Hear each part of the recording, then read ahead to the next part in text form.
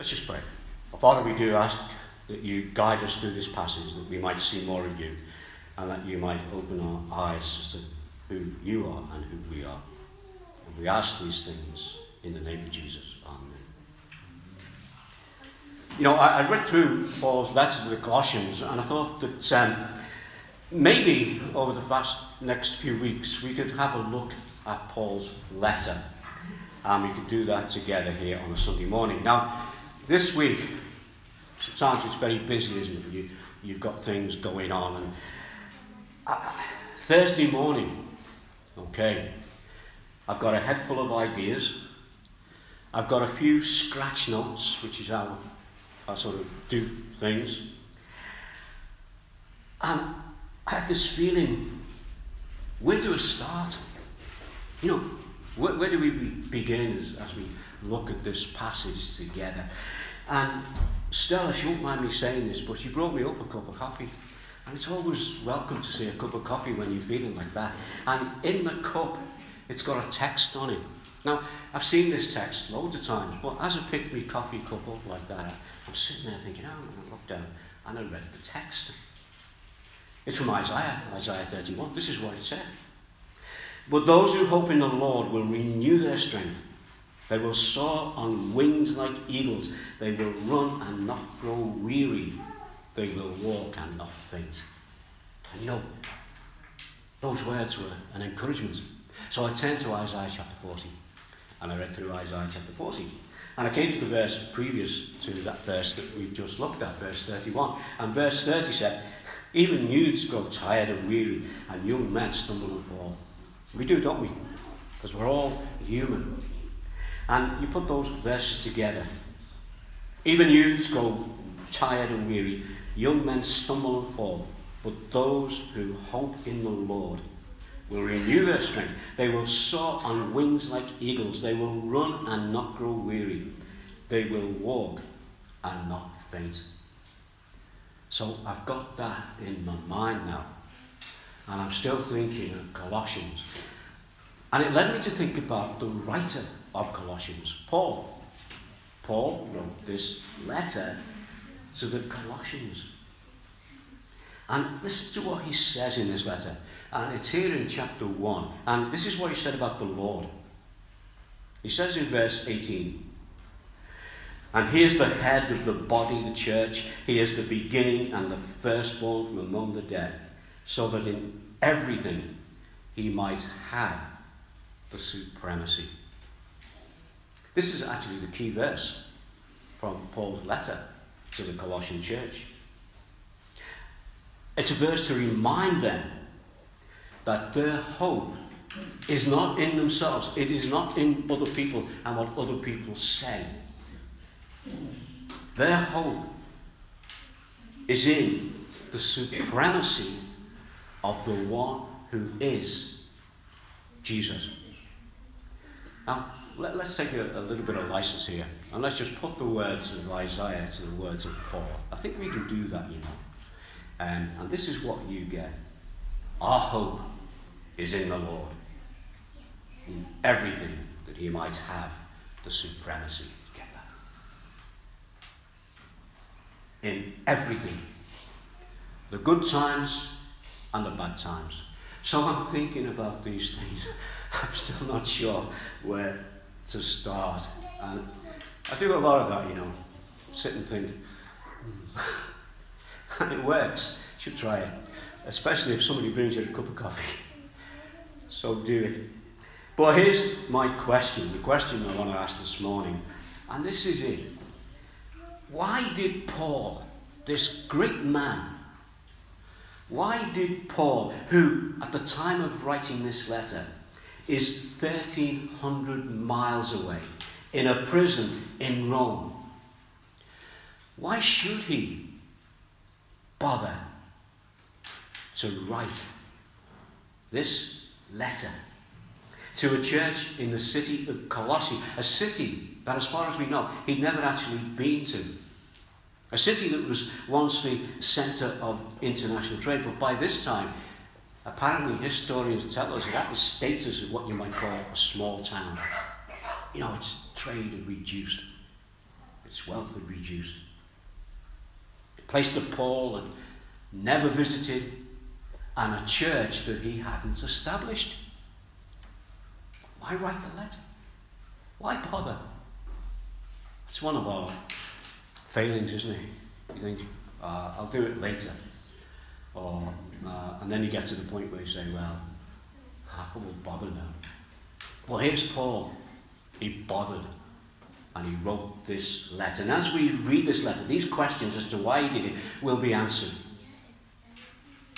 But before we look at that, I want us to go back about 10 years or so prior to this letter being written by Paul. And I want us to think about one or two things. In order to do this, we're going to go back to Acts 19 now. You needn't turn to it. I just want us to look at this as we get a feel for why Paul wrote this letter. And what was the purpose of it? And how is God working? Because this is God at work. It's not just about Paul. It's not just about the church at Colossae. It's about God at work in the life of Paul and in the church at Colossae. So in Acts 19, Paul arrives at the city of Ephesus. Ephesus is about 120 miles away from Colossae. Fair distance when you're probably going to have to walk or ride a donkey. That's probably why I never went there. And he was in Colossae for around about 3 years. Now, when Paul arrived in Ephesus, about 3 years, when he arrived in the city of Ephesus, he met some Jews. Now, these Jews that he met, they responded to John the Baptist's teaching about the need of repentance as preparation for the arrival of the promised Messiah. Now, we're thinking of a time that's after the death and resurrection of Jesus, but these Jewish people here in Ephesus they've only got John's message, his message of repentance, so that you're ready to meet the Messiah. And when Paul arrives, he meets these people, and what does he do? He shares the good news of who Jesus is, that the promise has been fulfilled, the Messiah the Messiah lived, he did miraculous things, he did things only God could do. He claimed to be God himself. Then he was taken, he was killed in Jerusalem, crucified as a criminal. But he rose again the third day, and we've seen him. And these Jews, they responded to the gospel. They knew what John the Baptist had said. And they had been in the process of repenting in preparation for the Messiah. And now they know who the Messiah is. This must have been a great encouragement for Paul. He arrives at this big city, this great city of Ephesus. There's quite a big Jewish community there. But he meets these particular Jews. And he shares the gospel, and they respond. And he began to teach them and lead them, that they would get together. And in those days, very often, some of the new early Christians would meet in the synagogue. As in the days of the apostles, they would meet in the courts of the temple. You know, that's where they met. So Paul is greatly encouraged, and because of that, Paul is a Jew. He loves the Jewish people. He loves his people. Where does he go? He goes to the synagogue. And he spent 3 months in the synagogue teaching the Jews in Ephesus. Now, Paul was taught by the greatest teacher of his day, a teacher that you can read about in our history books. So Paul had the best teaching about the scriptures. He was taught by Gamaliel. Look that up. That name, Gamaliel. He was famous. And Paul, before he became a Christian, was Pharisaical. He was a Pharisee. He was practicing as a Pharisee. He knew the scriptures. And he spent 3 months teaching the Jews in Ephesus about the Messiah. And you know what? They refused to believe him. And not only did they refuse to believe him, but what they did, they ridiculed the gospel. And in ridiculing the gospel, they were ridiculing Jesus.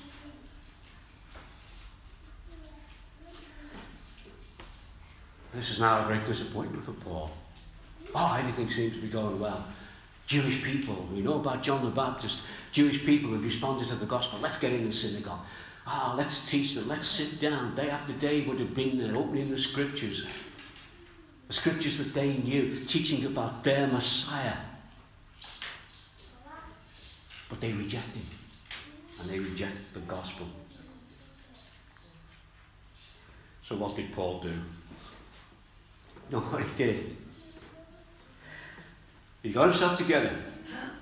Paul was a tent maker by trade. And very often he would earn money by his trade. He'd probably do it at certain hours in the day. But he went and he hired, this is great, he went and he hired the local meeting hall.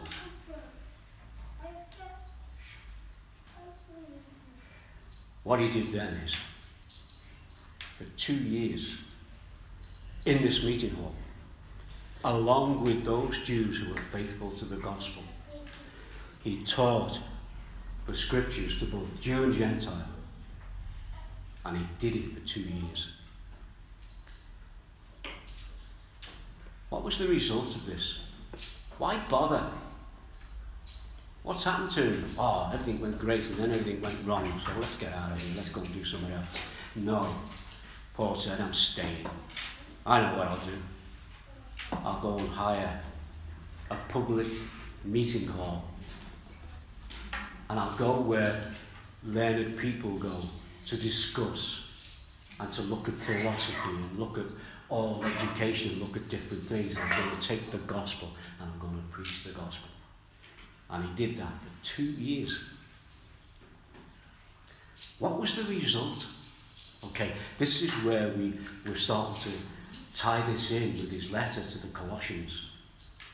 Because in Acts 19, this is what we read, and this is great. It says, this went on for 2 years,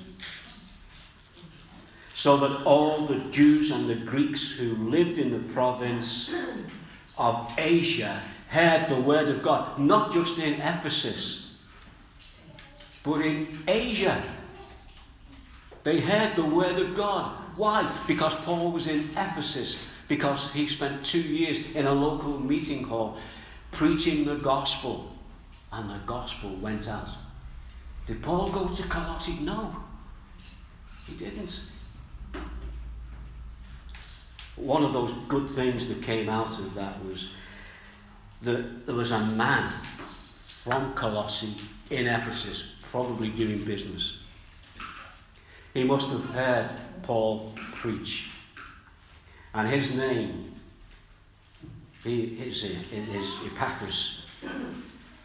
And Epaphras goes back home to Colossae. And what does he do? He takes the gospel with him. And the result being a church is built in Colossae. Why? Because Paul preached the gospel in Ephesus. A man from 120 miles away doing business in Ephesus heard the gospel, went back to his own city, which is now just really a glorified town. But he shares the gospel and other people respond, and so the church at Colossae is established. So you see the importance of this. This is one of the reasons Paul wrote his letter. And Epaphras, that man, is another one of the reasons why Paul wrote his letter. So let's just briefly have a look at this first chapter. Colossians 1, verse 1 and 2. I've headed over this little section. Acceptance. You know, it's good to be accepted, isn't it? Do you very often feel left out? You don't feel included? And you just want to be accepted. So Paul, he doesn't know these people. And in their eyes, he's the great apostle Paul, who was preaching the gospel some years back in Ephesus, who established churches. But he's writing this letter to these people with open arms. Paul, an apostle of Christ Jesus, and by the will of God, and Timothy, our brother, to God's people in Colossae, the faithful brothers and sisters in Christ, grace and peace to you from God our Father. Paul the apostle brings these great words of acceptance, these words of inclusion to the people who've never met him. And he refers to them as brothers and sisters, reminding them that they are all part of the same family, God's church, as we are. And we too need to be reminded of this.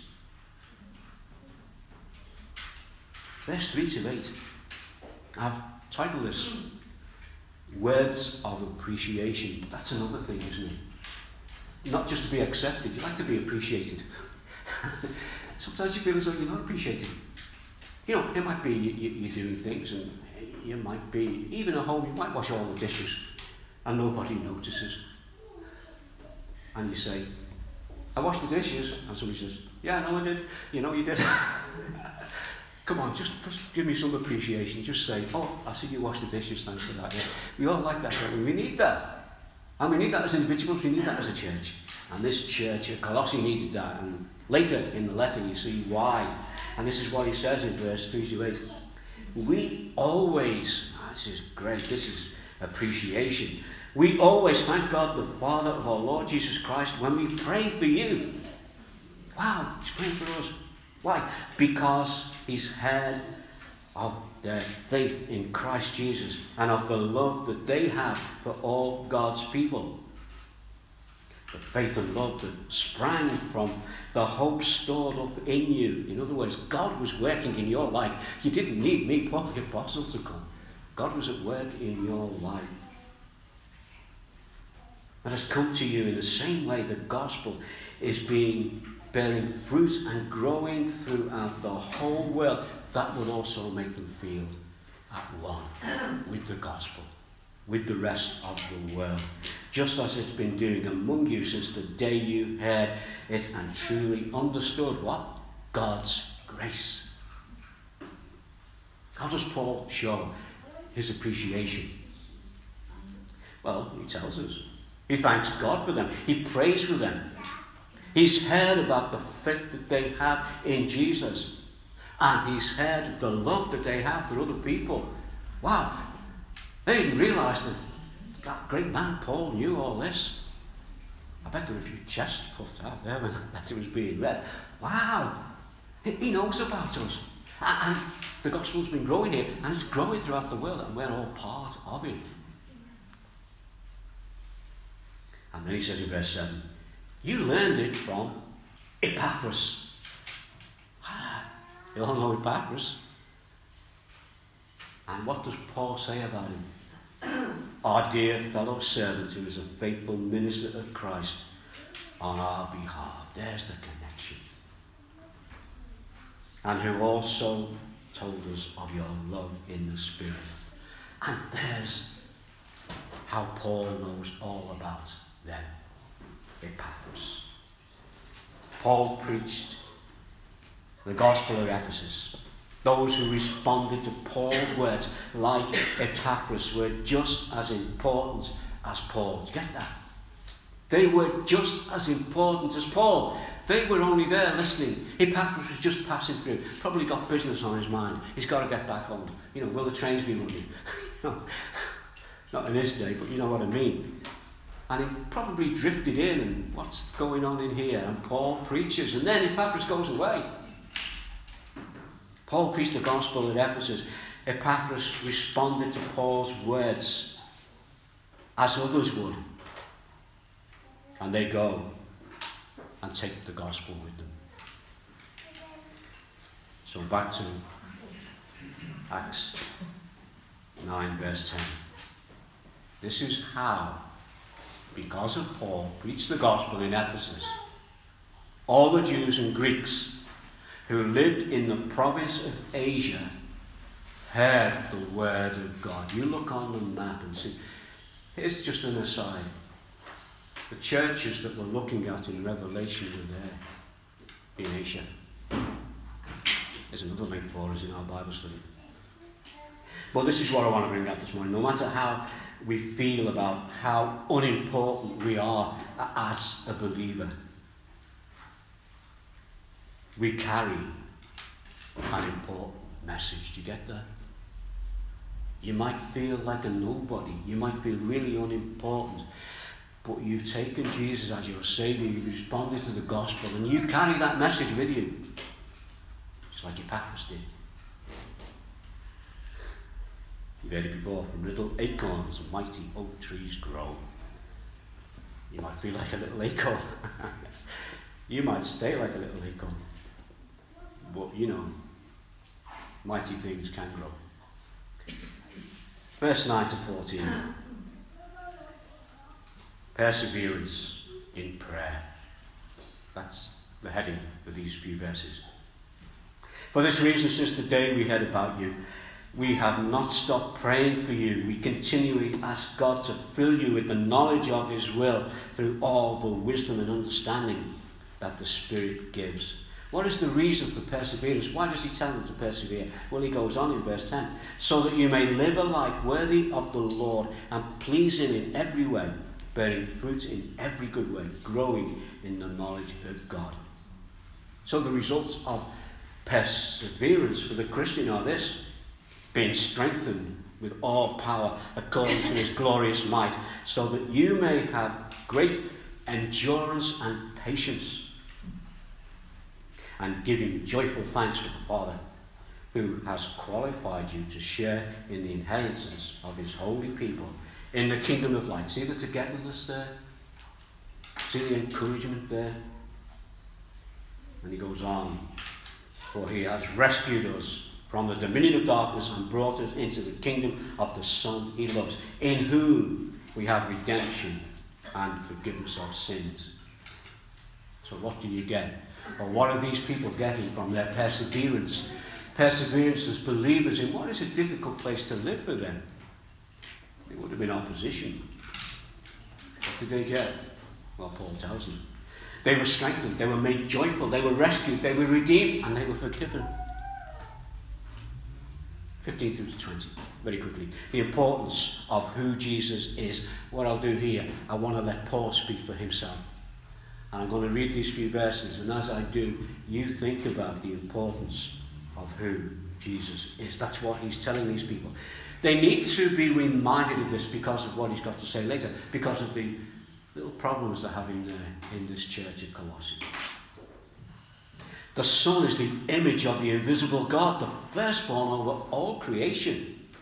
For in him all things were created, things in heaven and on earth, visible and invisible, whether thrones or powers or rulers or authorities, all things have been created through him and for him. He's in control. He's in control of all these things, thrones, powers, rulers, authorities, these things that these people are coming up against. Verse 7 is, before all things and in him, all things hold together. So God is at work, even though you might not know it.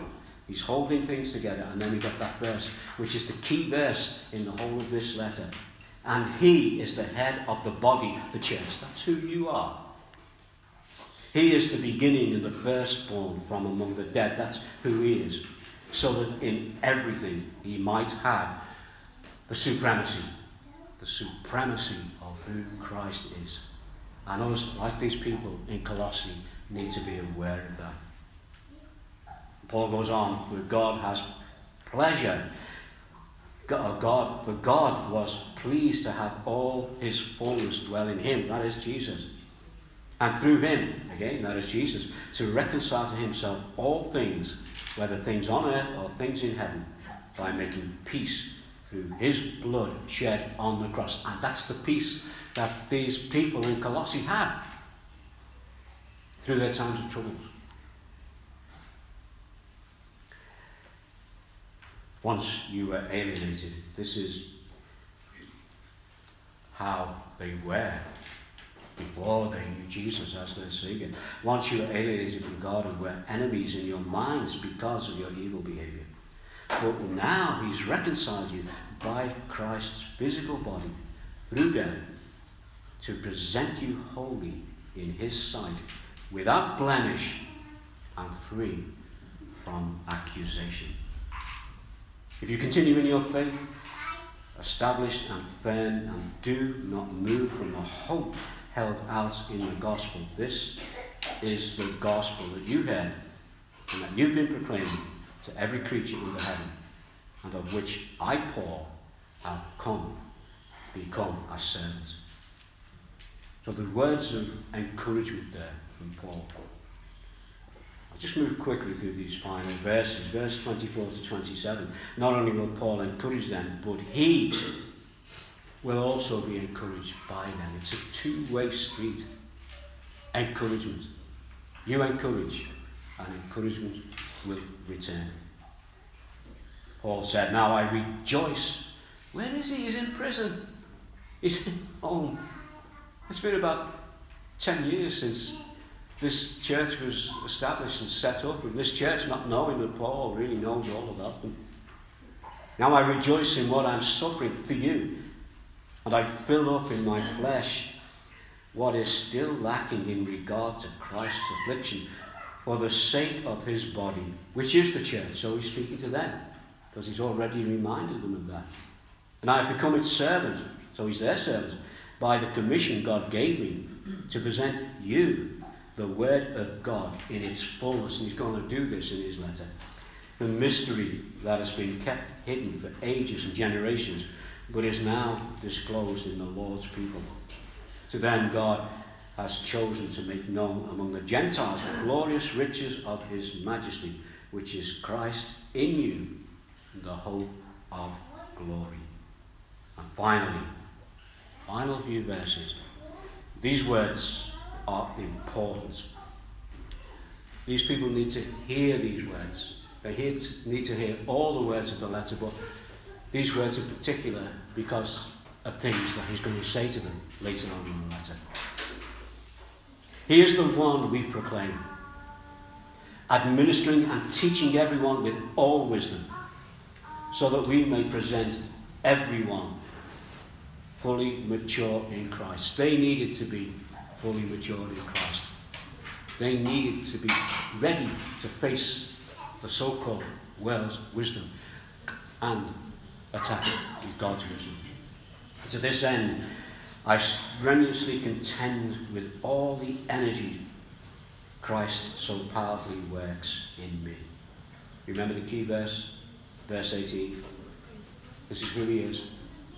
And he is the head of the body, the church. He is the beginning and the firstborn from among the dead, so that in everything we might have supremacy. So there we have it from Paul the man. Paul, the man who could say, in all things, God works together for the glory of those who love him. Good things and the bad things. And Paul had that in his life. And what did he do? When he was knocked down, he got up, dusted himself off, and went forward. Where did he get his strength from? He tells us time and time again, in his weakness, his strength is in the Lord. And that's the encouragement for us this morning.